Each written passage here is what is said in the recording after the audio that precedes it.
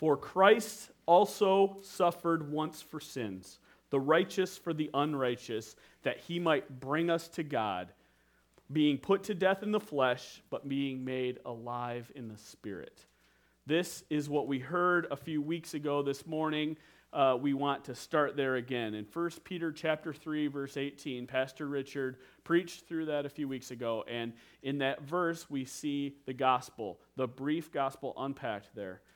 It is a glorious gospel, and Peter summarizes that, and that becomes the grounding for what we are going to talk about this morning. For Christ also suffered once for sin, the righteous for the unrighteous, that he might bring us to God, being put to death in the flesh, but being made alive in the Spirit.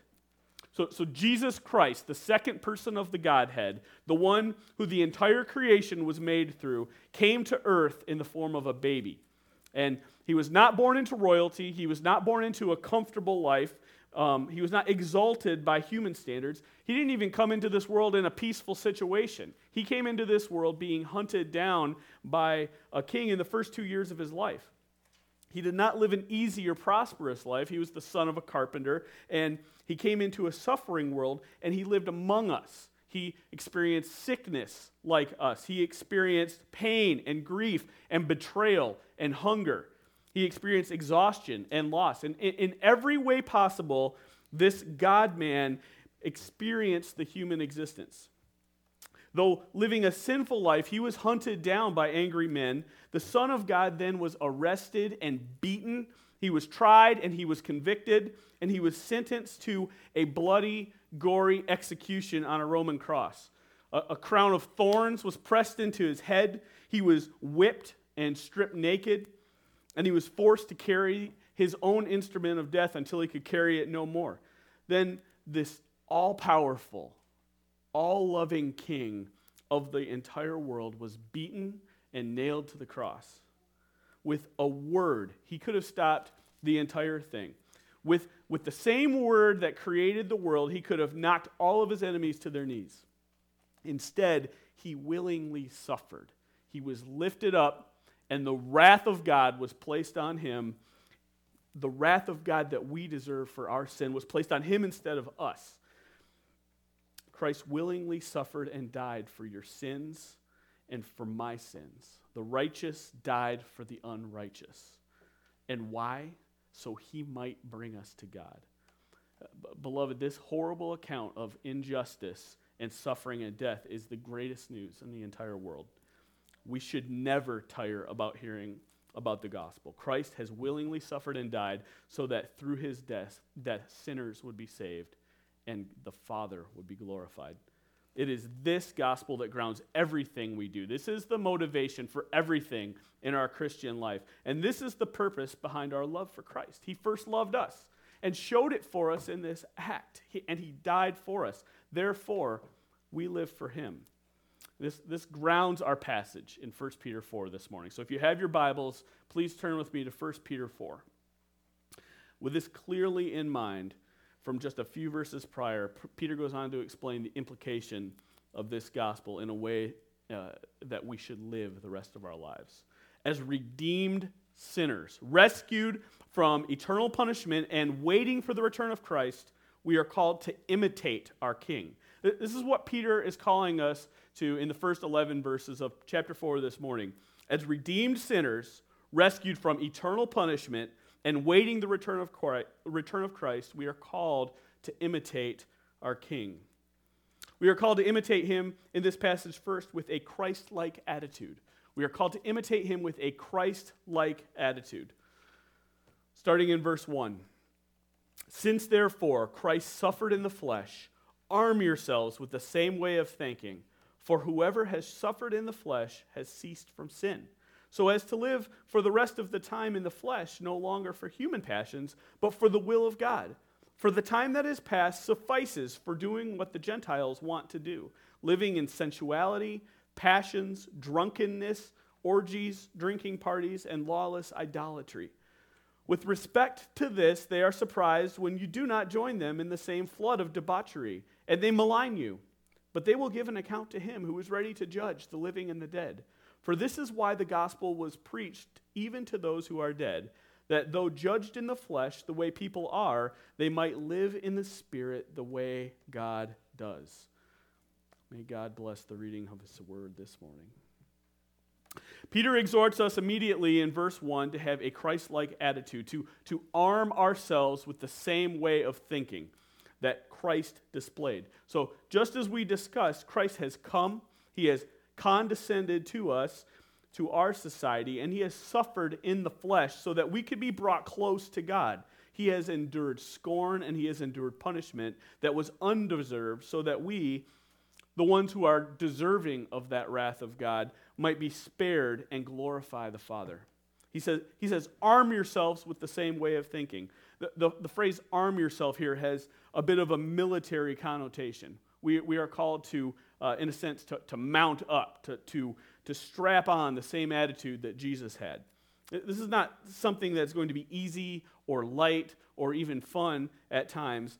He is calling us to arm ourselves for something that will require grit and endurance and perseverance and patience.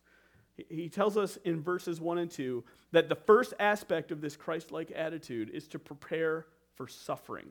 He tells us to prepare for suffering. Since therefore Christ suffered in the flesh, arm yourselves with the same way of thinking. For whoever has suffered in the flesh has ceased from sin, so as to live for the rest of the time in the flesh, no longer for human passions, but for the will of God. All right, so Christ has suffered in the flesh, and therefore his followers will suffer in the flesh. Notice here, the command is for us to arm ourselves with Christ's way of thinking. So he is not commanding us to seek out suffering or run after suffering, but he's also not telling us that we should run from suffering. Rather, he is calling us to prepare ourselves for suffering with the same mindset of Christ. There is no prosperity gospel here. This is not health and wealth. And there's no easy believism here where you're punching your ticket to heaven and the rest of your life is completely undisrupted by God's word. He is calling us to prepare for real, unavoidable suffering. Peter tells us that those who suffer in the flesh have ceased from sin. They live no longer for human passions, but for the will of God. He is making a very real and logical connection here, right? So those who claim Christ, those who have received Christ by faith, those who arm themselves with the same attitude of Christ, they live lives that are changed, that are different, lives that are ceased from sin. This, as we see from the rest of Scripture, does not mean that we live in sinless perfection. We don't achieve sinless perfection. Far from it. However, it does necessarily result in a changed way of life. Arming yourself with a Christ-like attitude is irrevocably linked to a progressively sanctified life, to becoming more and more like Christ. So, as we arm ourselves with Christ's way of thinking and we pursue holiness, as Christians, we will suffer. Suffering in this context is not basic human suffering that's associated with just a common human existence. This is true of every person that's walked the planet, not just Christians, right? We've all been to funerals or we've all been to hospitals. There's always suffering associated with this world. And that is a result of the fall, right? It is a result of sin and the effects of the fall. But that's not what Peter has in view here. This is different. This is explicitly suffering because you're a Christian. This is explicitly suffering for the name and sake of Christ, for the sake of the gospel. This is something that we often do not see here physically in the West. I spent some time this week reading some of the prayer requests on the Voice of the Martyrs website, and this site does an excellent job of shedding light on the persecuted church around the world. Just a sampling from the site this week revealed some heart-wrenching stories. From India, an evangelist and his daughter were attacked recently by Hindu radicals in an area of Odisha where Christians are facing severe persecution. The evangelist, Kundir, was severely beaten, and his teenage daughter was sexually assaulted. The Voice of the Martyrs is helping pay medical expenses for Kundir, who was hospitalized with serious injuries. From an undisclosed location in the Middle East, a Christian brother and his family were in their home when they were attacked by Muslim radicals. This brother knows he and his family were targeted after some of his village discovered that they had become Christians. Despite this fact,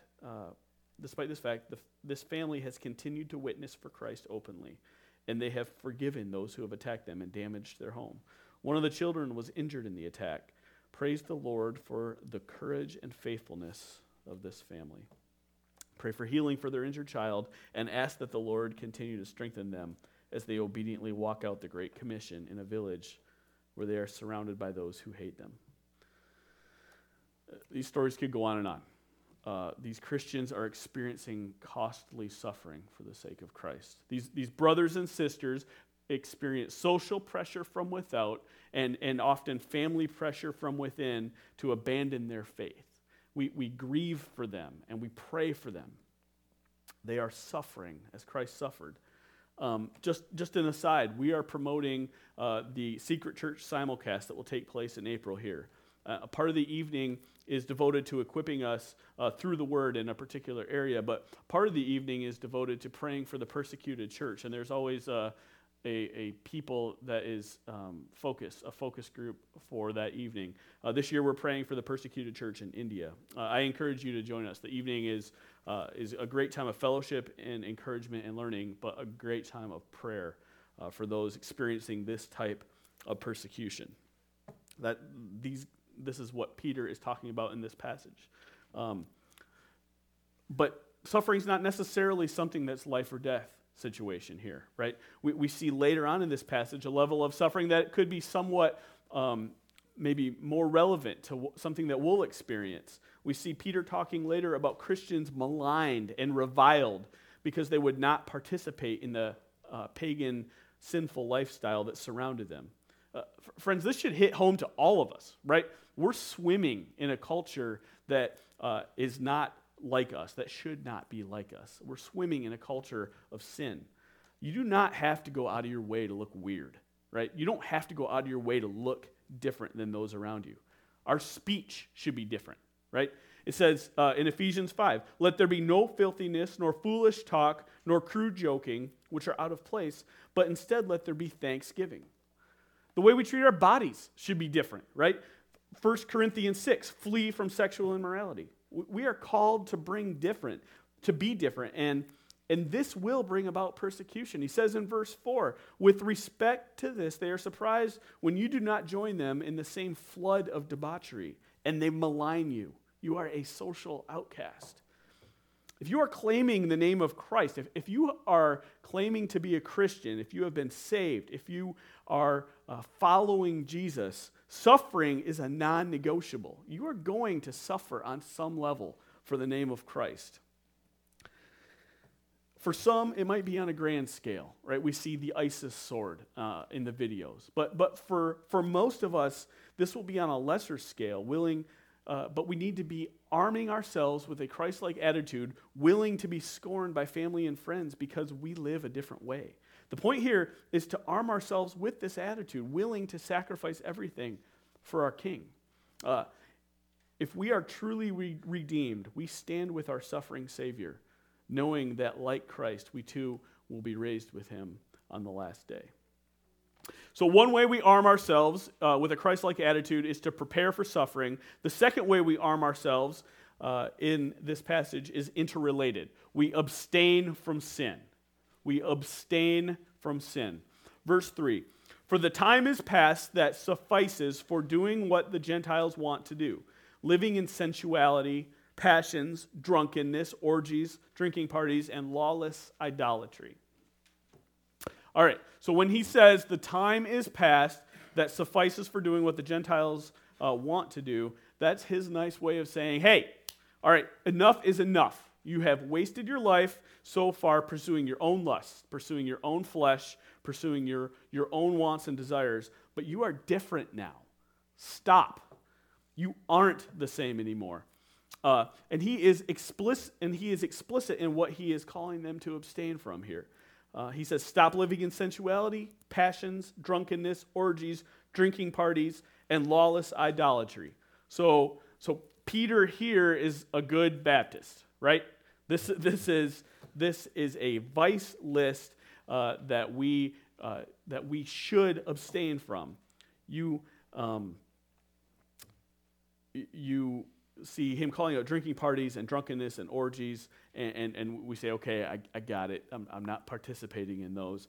But then lawless idolatry, sensuality. We can violate those things by turning on the TV or our tablet for 15 minutes, right? Both of those things could easily seep into our lives. We cannot overlook a passage like this without examining ourselves. We are called to be different. We are called to be holy as Christ is holy. We do not participate in sinful actions, just mindlessly blending into the culture that's around us. It is not legalism to abstain from sinful activity. It is not legalism to call it out. It is called obedience. He has given you proper motivation, right? 1 Peter 3:18. Christ has died for you, the righteous for the unrighteous. So, therefore, the time has passed for us to continue to wallow in sin. If we are Christians, we are called to obedience. He goes on in verse 4. With respect to this, they are surprised when you do not join them in the same flood of debauchery, and they malign you. But they will give an account to him who is ready to judge the living and the dead. For this is why the gospel was preached, even to those who are dead, that though judged in the flesh the way people are, they might live in the spirit the way God does. All right, so we already talked about how we will be maligned simply for not participating in the flood of debauchery around us.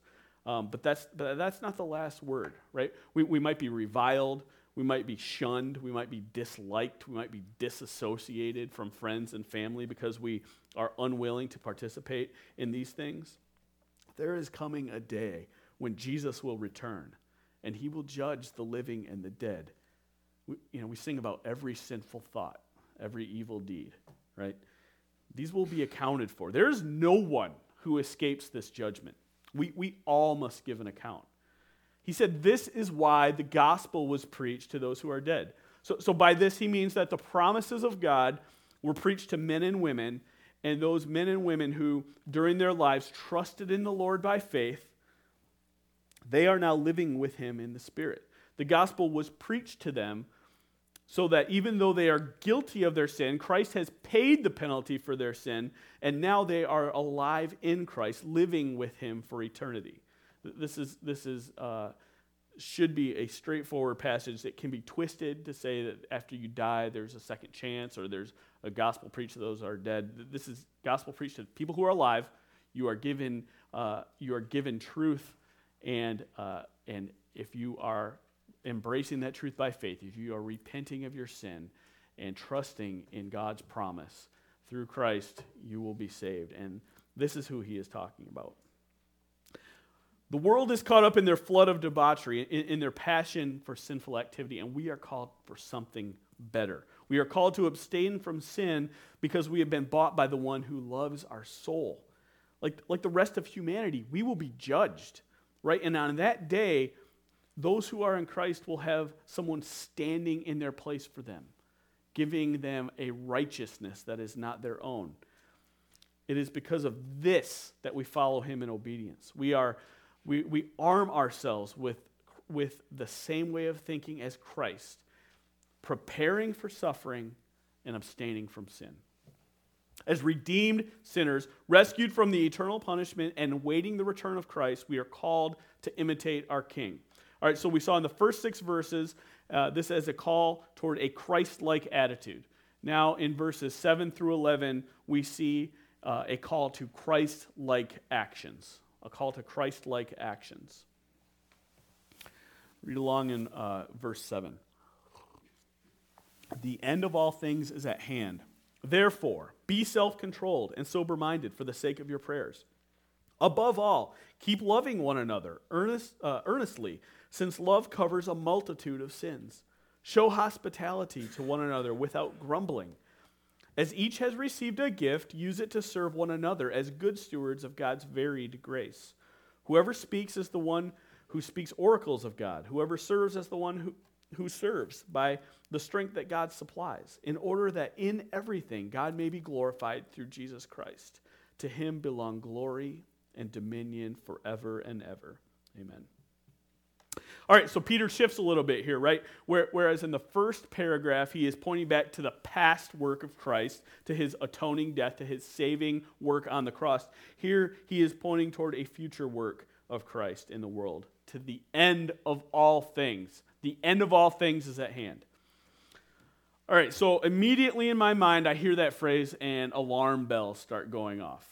I think about the guy at the end of the movie Armageddon or Independence Day holding up a sign proclaiming the end of the world. We think of some of the crazies who've actually tried to predict the time and date of the end of the world. I think it was supposed to be December 21st, 2012, and we're still here. Either way, this phrase has been used and abused by those who have no idea what they're talking about. And that's okay. We know that there are always going to be people who focus on the wrong things or who lose their collective minds. That doesn't detract from the biblical truth that Peter is laying out here. The end of all things is at hand, therefore be self-controlled. This is huge. Christ has redeemed a people for himself, and he will come back to judge the living and the dead. And those who are in Christ will be with him forever. The end is coming soon. The end is at hand. Therefore, what? Do we obsess over the end times? Do we create prophecy charts and try and decipher the book of Revelation through the morning newspaper? No. The end of that, no, he says the end is at hand. Therefore, be self-controlled and sober-minded. This is critical. Whenever the scriptures talk about the end times, it is done not so we can get a secret revelation or some insight into future news events. It is always, always, always done as an encouragement for believers to persevere. We are to persevere in what God has commanded us to do. We are to live out our lives faithfully for him, remembering that we have a future inheritance that will not perish. Martin Luther was famously asked what he would do if the end of the world would come today. And thinking that he would respond with something extravagant or something really pious, maybe, he responded that he would plant a tree and pay his taxes. That sounds terrible to me. That's two activities I would hate doing, especially the taxes. But his point was this: we do not know the time or day that the Lord will come. It could come at any time. And we do know that there is a promise of future glorification for those who are united to Christ. And for those that are, we are called to live sacrificial, holy lives that involve normal, everyday activities, planting trees, paying taxes. We are called to live in a way that glorifies Christ.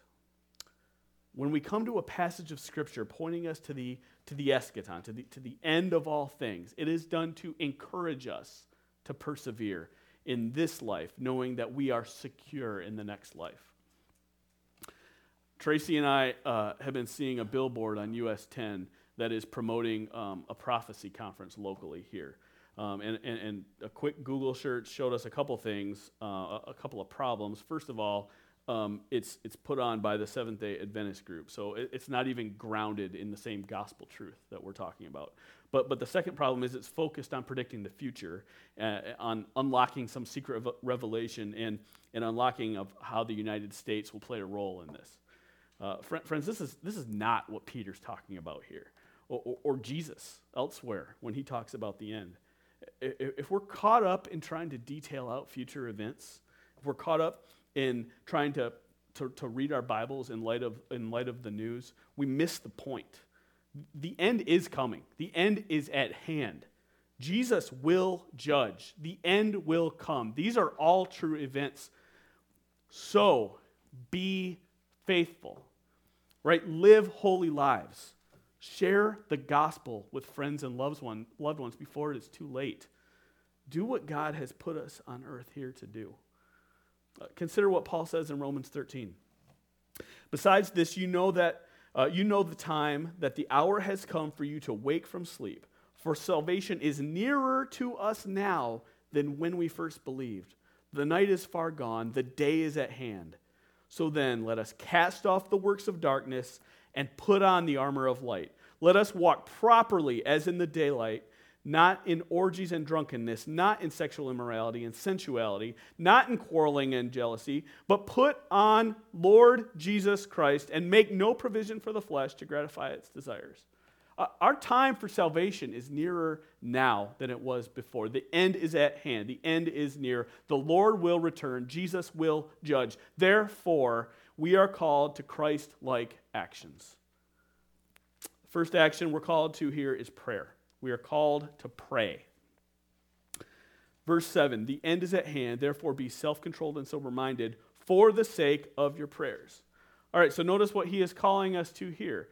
Whereas previously he detailed a list of vices that we are to avoid, drunkenness and orgies and lawless idolatry, here he's calling us to the exact opposite, right? He is calling us to self-control and sober-mindedness. We are called to live holy lives for the sake of our prayers. We saw this back in 1 Peter 3, right? When I was up here talking through that passage, we saw that husbands are called to holiness so their prayers are not hindered. Likewise, we are here are called to holiness for the sake of our prayers. The Christian life is a life that should be marked by prayer. This was certainly true of Jesus. This is something that marked his life. And the chief exercise of our faith is prayer. Christians pray. This has been a big point of emphasis here at Crossway over the last 6 months. If you're in our community groups, we've done a study on praying through the Bible. Back in January, Pastor John preached in our Pillar series on corporate prayer, coming together as God's people and repenting and praising and petitioning God together. Peter is clear. The Christian life is a life of prayer. We are marked by prayer. And we see in verses 8 and 9, Christ-like actions are also marked by love. They're marked by love. Above all, keep loving one another earnestly, since love covers a multitude of sins. Show hospitality to one another without grumbling. This is one of the many one another commands that we see sprinkled throughout the whole New Testament. We are called as God's people to love one another. With the end at hand, we are called by Christ to live in love and unity with one another. And what does this love do? He says it covers a multitude of sins. It covers over a multitude of sins. Now, this does not mean that we gloss over and cover up sin because we love one another. That is not what he is calling us to here. What Peter has in view here is that we overlook offenses against us with an attitude of forgiveness. Consider a similar passage in Proverbs 10. There it says, hatred stirs up strife, but love covers all offenses. As we live together as God's people, marked by our love for one another, this should be a mark of our church. One way this manifests itself is in how we get along. Are we stirring up strife? Are we causing problems? Are we looking to nitpick each other or be at each other's throats? Now, this has been, thankfully, not at all something that we've struggled with on the pastor search team, but one of our prayers is that we pursue this in unity and in love, that we are kind with one another, that we are quick to forgive one another, that we do not take offense. I've seen this sin in churches in the past, and it's ugly, right? Rather than being an angry church member looking to grumble and complain, we are to be actively trying to encourage one another, to love one another. Are you quick to take offense, or do you love each other instead, bearing with one another? Peter is calling us to this type of Christ-like action as God's people. We are to pray, we are to love, and finally in verses 10 through 11, we are called to minister. We are called to minister. As each has received a gift, use it to serve one another as good stewards of God's varied grace. Whoever speaks as one who speaks oracles of God. Whoever serves as one who serves by the strength that God supplies, in order that in everything God may be glorified through Jesus Christ. To him belong glory and dominion forever and ever. Amen. Peter is clear in this passage. We are to be stewards of the gifts that God has given us. We have been built up into the body of Christ, each of us with our own function. We are to speak God's word in love to one another. We are to serve one another in love. We are to be about the business of doing ministry as Crossway Christian Church, as individuals and collectively. All right, so let's drill down into this for a minute. What does speaking God's word look like here at Crossway? Well, first of all, we've been talking about doing word ministry here for a long time. Do we mean formal preaching and teaching time? Well, that is certainly included, and that is primarily what Peter has in view here, but it is not limited to that. We have been continually coming back to our discipleship model, right?